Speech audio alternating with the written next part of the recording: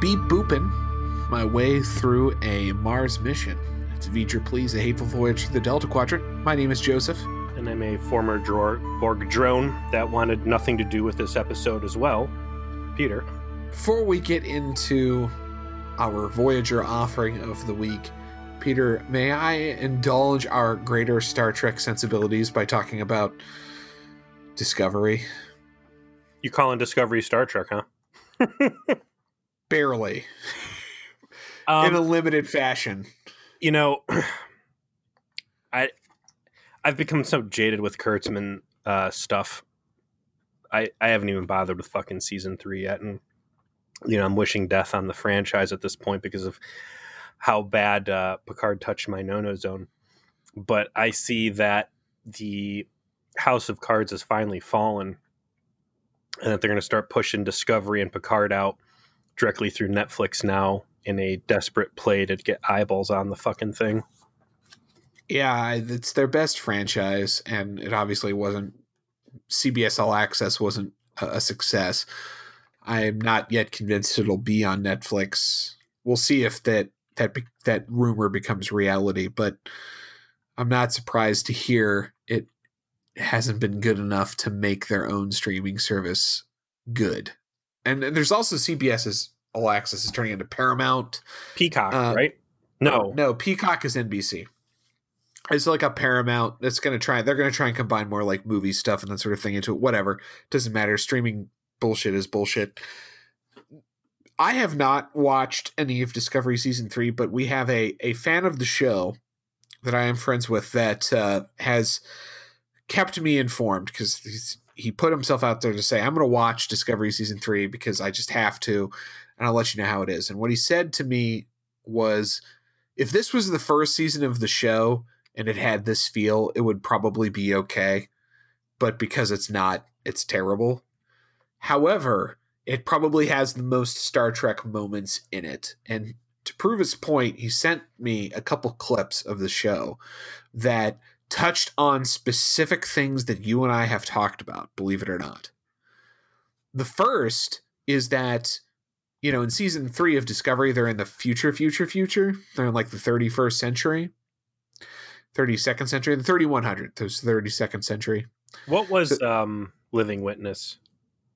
That would have been the 2900s. So this is post Living Witness. Yes. They're in the future. And they actually have dialogue that suggests there are Federation starships that are entirely made of holograms. So this is something you've mentioned. Yeah. That why isn't there a ship full of holograms? They literally say, oh, this is a ship that has nothing but holograms on it. Like, it is a crew made of holograms. Interestingly enough for you to bring that up in this episode, like that's the one interesting part of dialogue Janeway throws out in today's episode, which is, if all that Starfleet cared about was collecting data, they'd make a fleet of probes. Instead, they've made starships, and that really put a lot of stuff into perspective. But go on. There was another scene. There was a couple scenes where, so the actor playing this role was actually the director David Cronenberg, as in the David Cronenberg from like The Fly. He's an actor on Discovery. I don't know why, but he's perfect because he's a creepy old guy. And he has a dialogue with Culber where he explains some problems that are happening to Georgiou.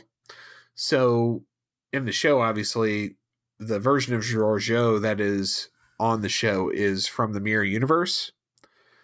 And what's happening to her, she's having like all these like psychological issues and her molecules are breaking down.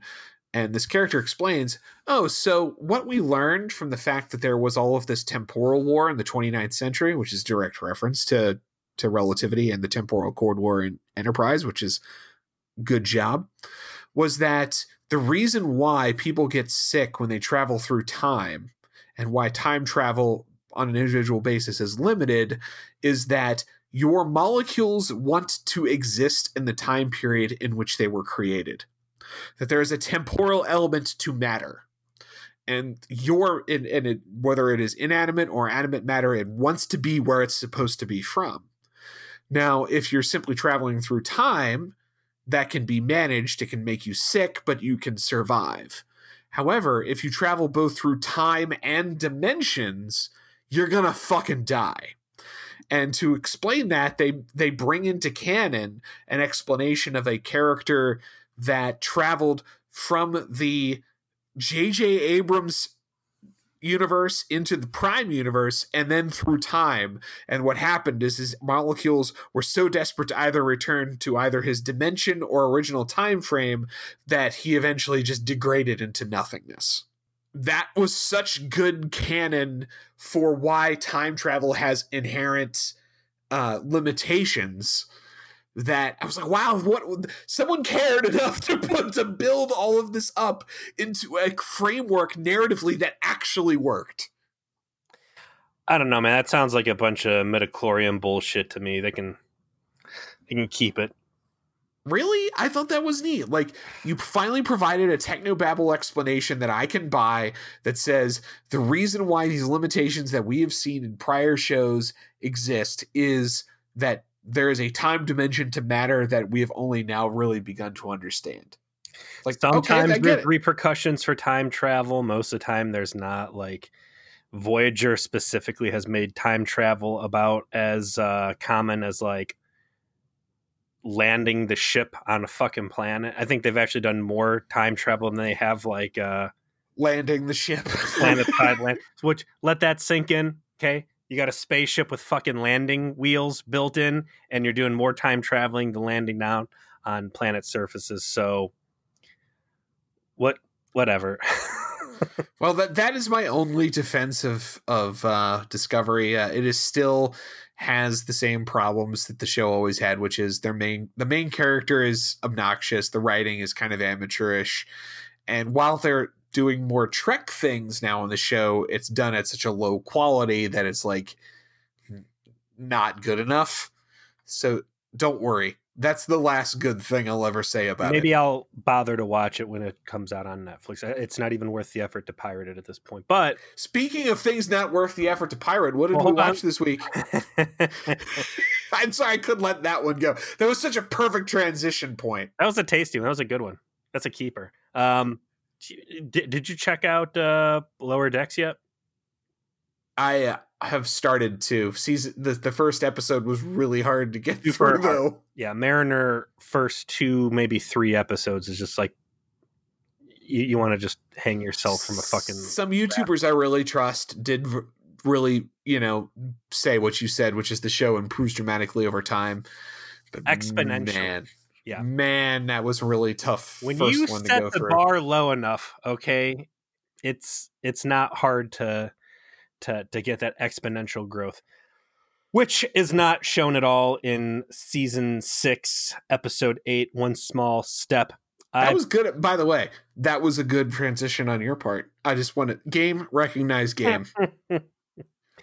I've realized something at the end of this episode, that this isn't season 6 of Voyager. This is season sucks of Voyager. Season 6 sucks. It's season sucks. What the fuck is going on? I'm listening to whatever the last podcast we had go up, where you reaffirm the statement that the golden episodes are behind us and that there's really nothing to look forward to. And I'm more and more afraid that you are completely right, because this is just milquetoast bullshit episode after episode, man.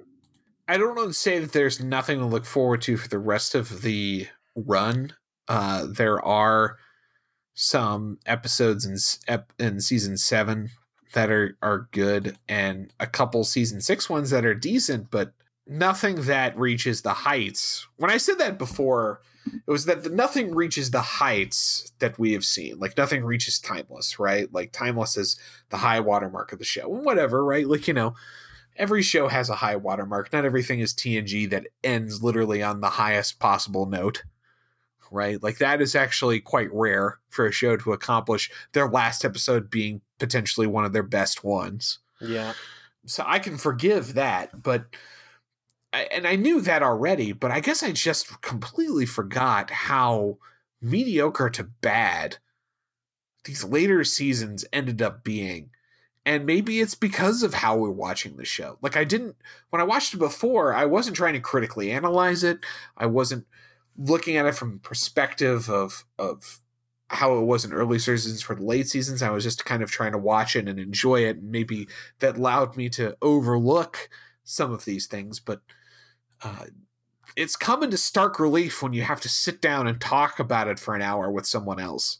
Again, like, yeah, there's some like straight fire episodes, Timeless, Year of Hell, stuff like that, right? Right. But I'm not even looking at those, like season 4, season 5. There's just a lot of good, cool shit in there that is thought provoking and good Trek and good sci-fi and fun stories and interesting character growth. And these, it's just waste of time, garbage over and over and over again. And this is another entry into that. We start off, the whole cold open is a flashback to, I forget what the timestamp is, but you know, if you look at the fucking dumpster fire that is the pre-TOS timeline, right? Maybe there's the beginning of interstellar exploration. Maybe it's a drug-fueled genocide nuclear holocaust. Like, maybe well, let's clean that. Let's talk about that for a second. So we were unkind the Star Trek timeline continuity a couple episodes ago, and maybe that's a little undeserved because we do have to respect that the show started in the 1960s. When the show starts in the 1960s and they're talking about things that happened in the far future of 1998, right? How would they have known Sarah Silverman existed, right? You got to cut off the right. Exactly. And then you have it starts up again and starts talking about things that happened in the far future of, 2010, in 1985. Okay, so some things about the continuity of Star Trek are always going to be fundamentally broken by the fact that in real time is continuing to go on and terrible things are not actually happening. We didn't have a eugenics war. We haven't had a World War III, fingers crossed. So, the timeline of events ends up having incongruities in it that are ultimately somewhat unresolvable, right? Eventually, within our lifetimes, Peter, we're going to get to First Contact Day, right? Mm-hmm. And there hopefully will not be a nuked out wasteland of an Earth at that point. Well, what I'm saying is that they need to retcon this thing and put World War III, like maybe change the scope of it and just reframe it as instead of thermonuclear warfare, it's fighting to get a pack of toilet paper at Costco. I am willing to sort of buy into the idea that World War III, and from a historical perspective, might include this huge swath of time from the early, 2000s to the mid 2000s, when in reality it was more of maybe of a Cold War until just the very end, and then became a nuclear holocaust. The bigger psychological break to make is that Star Trek is no longer a theoretical future of our own, but instead an entirely fictional construct where past events that never occurred in Trek. And I'm comfortable with that leap, but when the time that they were writing this, they hadn't quite gotten there. So something happening in a theoretical 2032, which has alternatively been a nuclear holocaust, post-nuclear horror, a cannibal, atrocious Mad Max future in TNG, but is apparently completely normal in Voyager. It just doesn't work. I'm not going to hold that against this episode. That is not the biggest problem with this episode. In fact, everything that happens in the quote-unquote past is probably the best part of this episode. I don't disagree with that. Now, what is not good is the Russian guy, the quote-unquote Russian guy's accent. Oh, so bad. Probably the worst Russian accent I think I've ever heard. So you got this guy, Lieutenant John Carey or something. I don't know. John Kelly. John Kelly. And he's up in a orbital command module. There's 2 other astronauts down on Mars surfaces. It's the Ares mission, which, while whatever is happening on Earth, whether it's mutant, cannibal, nuclear warfare, or what was the other thing where we pointed out, like, oh, it was Janeway's mom getting old and just happy after making in Indiana, where there's nukes, right? Speak of the devil, 11:59. It's a cold winter hellscape outside right now. Like, I really feel it's looking very 11:59 in Ohio right now. Not gonna lie. Yeah, it's time to throw in some references to the ancient Greek classical mythology.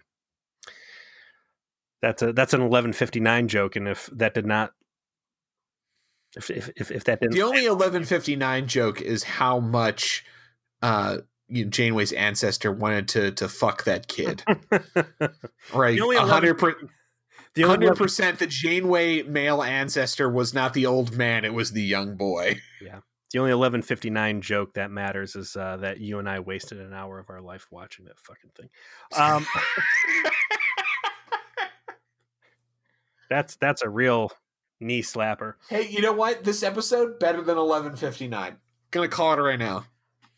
Sad but true. The whole cold open almost kind of felt to me like a warm up for Enterprise. It was a good looking set. It's simple, that NASA utilitarian Spartan,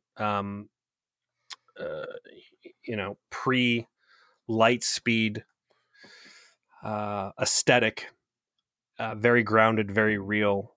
And again, I haven't watched Enterprise or anything, but what you would call near future. Yeah. Right. It did almost feel like it was a warm up, or that maybe this prompted someone over there to say, hey, what if we backed off the far future and kind of did something a little bit like this? Like, did you get that at all? I'm biased by the fact that Enterprise does end up sharing some design similarities with the set that they built for this episode. That was a distinct choice on the part of Berman and the Trek people, was when they made Enterprise, that they're like, okay, so this is going to be a prequel, it's going to be early space exploration. We have to make the ship feel more utilitarian and submarine like, cramped, more analog, more feels early. And that happens to be the design aesthetic they went with here as well. So that does share a similarity, though I think it was somewhat coincidental. The guy up in space and his dudes, including the terrible Russian accent down on Mars, and then his sensor starts going nuts, and he looks out the window, and there's like a giant fireball flying towards him, and he's like, oh shit, here we go. And he kind of goes down with the ship, sets everything to record, and then is never heard from again. Cut to credits. So the premise of this episode is very confused. Is this episode about Seven of Nine having yet more character development about understanding her crewmates? Or is it about how Chakotay is the worst person ever? I'm not sure. It's really both from this point forward. Of the 2 plot lines that are competing here, Chakotay being the worst is the most conspicuous. And the most interesting. Because everything you get out of 7 of 9 in this episode feels like you're watching a corporate sponsored after school TV special about, like, I don't know, like, hey, here's this product we're trying to shill for, and everybody's going to think it's great, but for everybody to tell you how great Microsoft Windows is, 7 of 9 has to be a real stick in the mud and, want to stick to DOS. So she's DOS is great. Windows UI, graphical UI and mouse control is irrelevant. And then James will be like, no, 7, you see, it's great. You can set your background wallpaper. And then Harry's going to be like, no, 7, it's really cool because there's sound and pictures. And then Tom's like, no, 7, it's great because you could get on AOL and browse the internet. And then 7 by the end, you can play free ski on this. Yeah, and then by the end, 7 and 9's like, you're right, DOS sucks. Windows is good. I've changed my mind, and then look at the camera and give like a big thumbs up. Like that's basically this. Like she is this vehicle for the audience to go through a journey that nobody gives two shits about. And I think you are correct. And it's also sad that you're correct, because the idea that the episode is trying to convey is to explain why it is that people on Voyager, why Starfleet officers are excited at the prospect of discovery and exploration and uncovering information. And right? almost dying in the process. Like that's like that was the intention. The intention is to explain why these nutcases are out here in space to begin with, and why they're like mostly okay with the fact they're stranded in the fucking Delta Quadrant and trying to get home, right? Like, why are these people like this? And the episode is trying to explain that in no small portion. It is trying to say, yeah, guess what? All of these crazy motherfuckers could be sitting in their holosuites back on their planet, enjoying literally the easiest life possibly imaginable to our mortal minds. But they have instead chosen to hang their asses out on some, rickety titanium space bucket and go sniff around in shit man was never meant to see, because they think it's cool. And that's the sense of discovery and exploration and knowing and uncovering truth is important to them.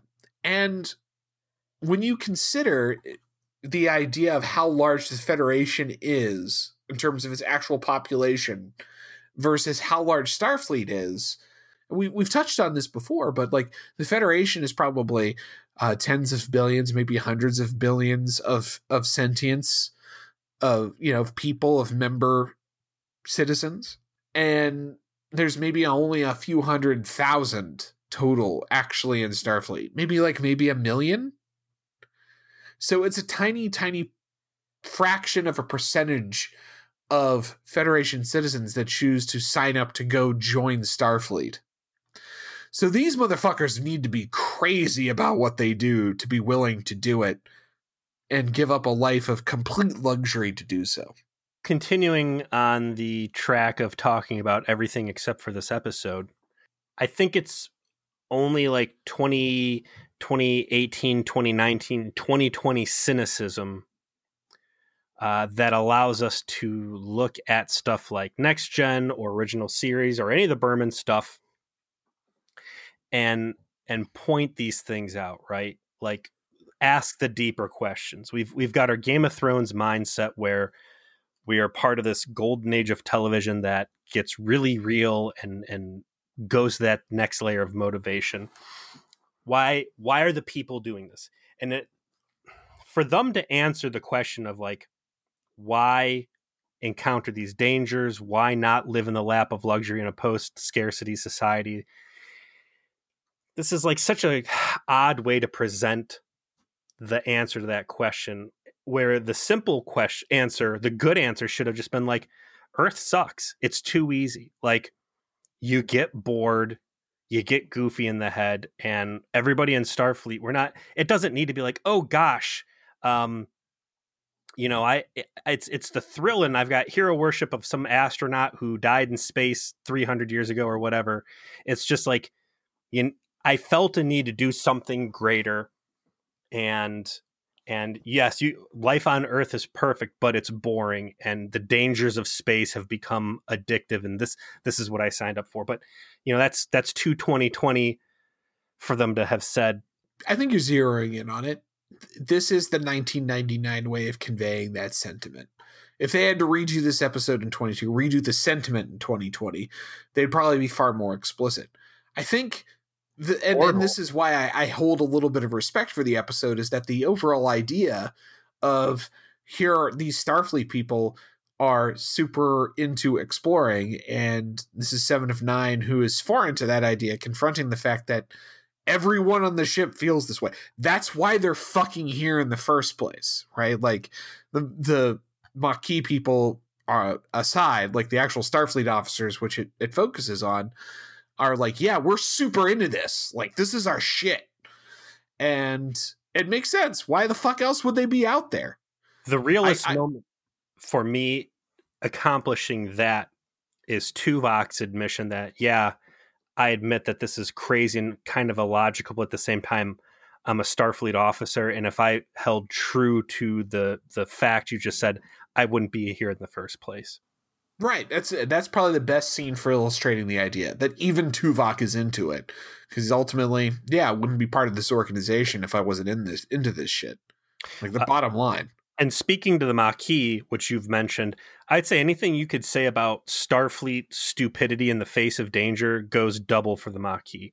Because terrorism in the face of completely unneeded terrorism. Absolutely. Like, yeah, yes, we are willing to needlessly threaten our lives for any cause or a situation. We're already so bored with the good life that we're willing to go fucking fight space fascist Cardassians on the outer edge of Federation space. So sure, whatever. You want to go fly around a fucking fireball trash can and see what, garbage picking we can do? All right, sign me up. So we're shortcutting some of the specific plot points in our discussion of how we're handling this because these specific plot points were already handled so gracefully by your DOS v Windows advertisement analogy.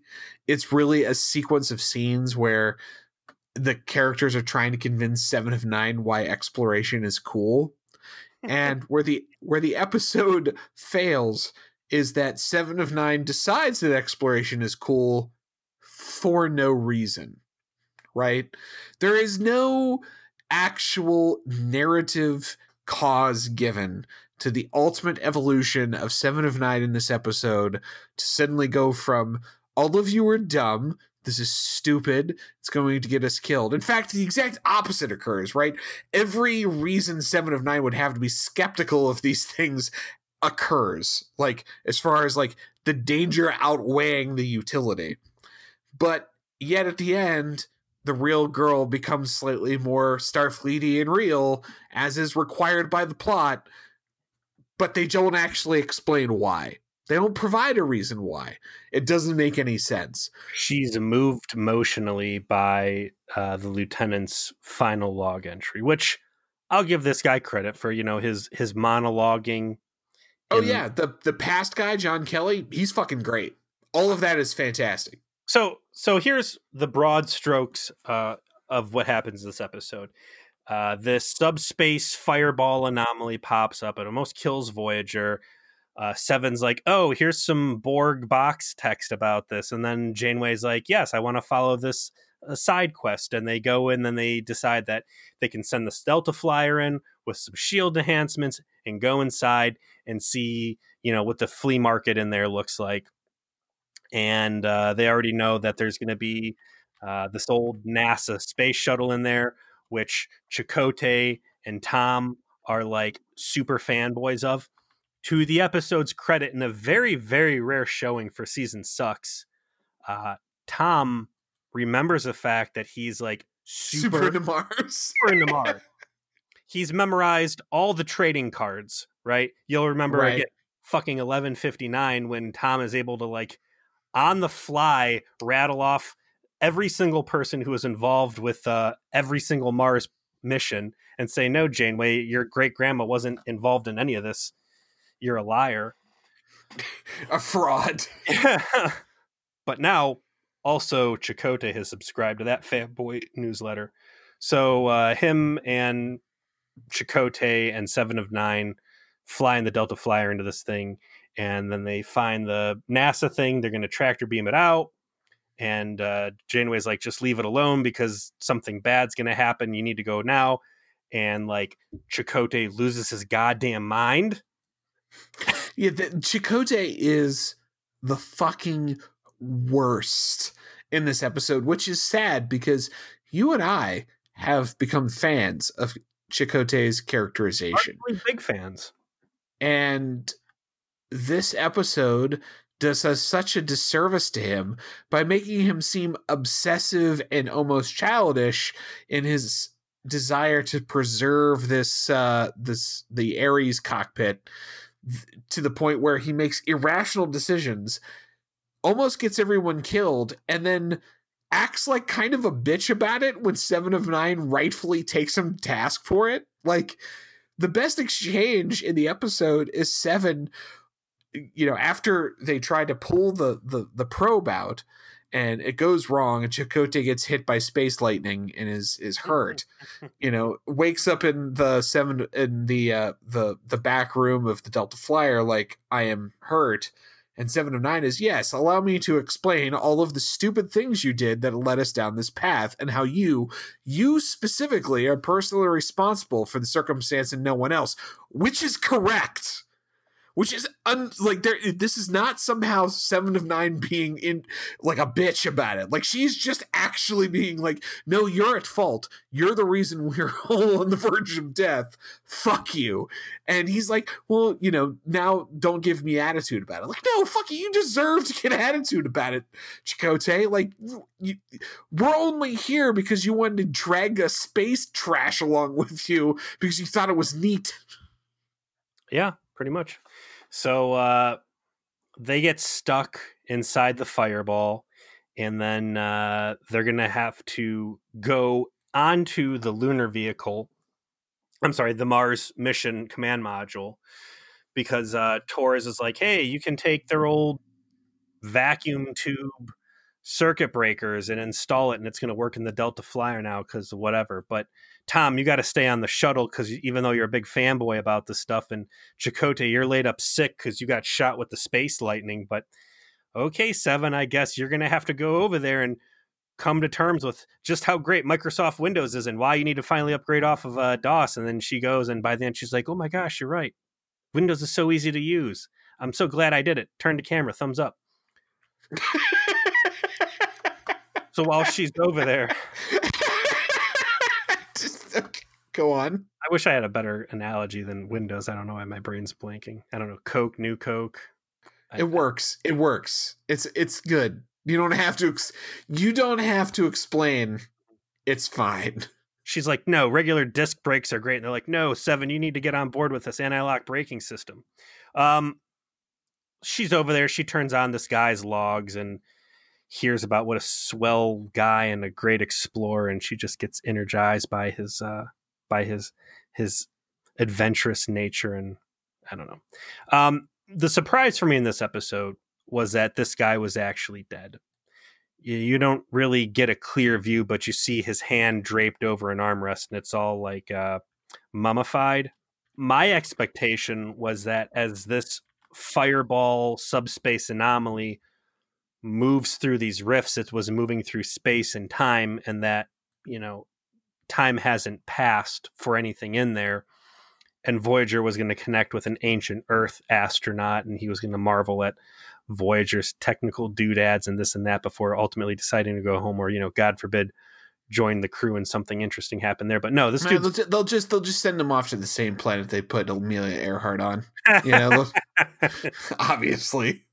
Again, I think Voyager would have been such a better story had they grown the crew with people they met along the way beyond just 7 and 9. I mean, Amelia Earhart being a part of the crew would have been silly. That'd be an R and U vote there. But this guy, I could buy. Sure, whatever. Right, some rando, right? Right. I get it. He's not a named historical figure. It's fine. He could have been like, hey, you know what? Listen, buddy, this ain't NASA. It's Starfleet now. You're going to go through Tuvok's cargo bay boot camp with the rest of the Maquis to learn that space friendship is magical. And then you're going to get assigned to the same duty station as the Alpha Vampire from Equinox, never to be seen from again. That's all. Just collect them all. The interesting part of this episode for me was that this is Robert Picardo directing. Yeah, his second episode. His first one was the episode where it's Tuvok Steal Your Girl. The Polynesian Feel My Leg Bro. That's the one where he got himself to kiss. Yeah, he wrote in a scene where he got to make out with some hot Polynesian ladies. Yeah. Oh, that's the lizard catfishing episode, right? Correct. Yeah. That one was a okay episode, I think. This one, they did Bobby Picardo dirty on this. Yeah, he has one scene where he just tries to emphasize the same, like, exploration is cool. Even a computer program, thinks exploration is cool. So why don't you, 7 of 9, also use Windows? Yeah. There's not really a lot to talk about. The stakes feel very low the entire episode. Goddamn well no one's dying. Nothing of real consequence is going to happen here. And it's just this, I don't want to say virtue signaling, but it's just this preachy episode about exploration and adventure that's handled in all the wrong ways. By the end, not only has 7 of 9 downloaded all of the mission logs onto her tricorder after she steals the vintage space part they need to make the Delta Flyer work. But before she transports out, she takes the comm badge off of her and she puts it on the corpse's arm right above his NASA mission command patch. And I was like, that's cool. Like, she's leaving this time capsule and she's like acknowledging, like, hey, buddy, we're bound in spirit and you deserve this just as much as anybody else does. But she's not giving him a comm badge to keep as like a badge of remembrance or whatever. Like, no, sir.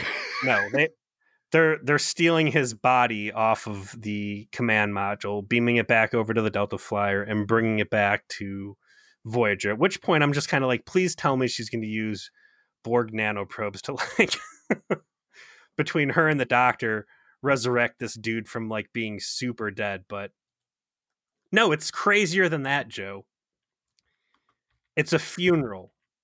And where else would you have a funeral other than the motherfucking bridge? With one of the apparently many extra torpedo tubes that Voyager has available to them, because of the fact they looted all the loot boxes that the Equinox hit, because they got all the torpedoes in the entire Delta Quadrant. So we got extras laying around. Just shoot an old corpse back into space and have this big unearned emotional funeral scene about.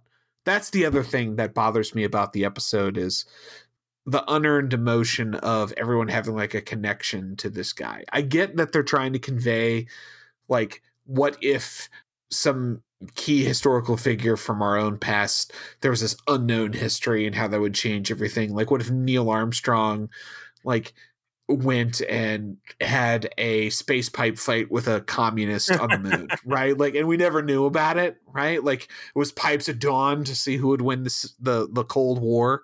It was the untold history of America, and that would be a huge deal if it came to light. But because there's never been any buildup about this is something they invented for the episode. It feels so completely unearned. Like, why are we having this big funeral scene for this character that, yeah, he's kind of cool in the 5 minutes we saw him of these log entries, but, like, is it really worth all of this pageantry? I'm not seeing it. I'm not feeling it. Like, if any bad guy were to roll around and be like, oh shit, there's Voyager, we got beef with him. Like, oh, say the Klingassians from was that 2 episodes ago at this point? No, 1 episode, right? Dragon's Teeth. The Klingassians? Yeah. The space Nazis, they woke up out of cryosleep. Oh yeah. The accidental space Nazis. The gang had their Always Sunny in Philadelphia episode. Yeah. Like, if they were to be like, oh shit, there's Voyager, let's go fight him, and then Janeway standing there in her dress uniform with this photon torpedo full of dead guy where her chair should be, and they're like, oh shit, we got our pants completely down, maybe we shouldn't have done this on the bridge. And okay, yeah, you were this Earth hero, and then you ended up in space Fireball, and now we're gonna lay you to rest just shooting you out into the Delta Quadrant. Like, anything would have made more sense than what ends up happening at the end here. But it's a hard episode to talk about. It doesn't feel like anything with real substance happens in it. 7 of 9 feels like a cardboard cutout, again, for some sort of corporate training video about, the new way to do something versus the old way. I don't know, man. This thing was just an eye roll fest for me. Yeah, it was ultimately just an episode without a lot of purpose, and that did no favors for the characterization of anybody, and in fact worked dramatically against the characterization of Chakotay in a large way, of just making him seem irresponsible. Yeah, like and irresponsible in a petty way. Like, not at all. It's not like there was someone's life was on the line or was like a moral choice. Like, you could see Chakotay defying orders and endangering his away team to save the life of some local yokel or preserve life or do something that kind of fits his pacifistic tendencies, right? Like, buy into that at this point 100%. But this is literally, there is a piece of space history and I want to preserve it, and I'm going to endanger the life of the pilot of Voyager, the smartest person in the universe, myself, and our best shuttlecraft to retrieve it. He's acting like a drug addict. Kind of, yeah. That's actually a good way of putting it. Like, it's not that this piece of history has like some critical MacGuffin that will help Voyager or will get them home. There's no stakes here that suggest why it's necessary. It's just his pride in being a historian, anthropologist, archaeologist, history guy, that he wants to preserve it.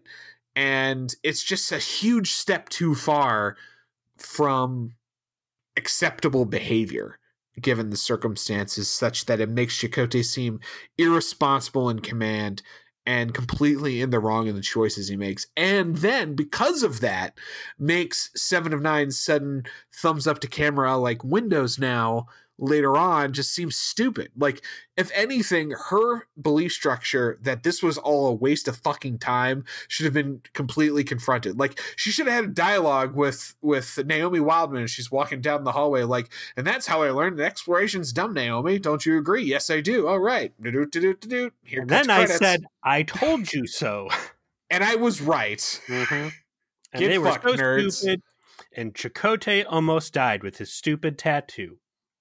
What is there else to really say about this thing? I feel bad that they dropped this in Robert Picardo's lap. I don't really feel like there's any standout directorial choices that he made to focus in on.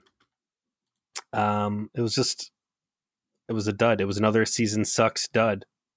And I'm getting tired of seeing these things, man. It's not a good time.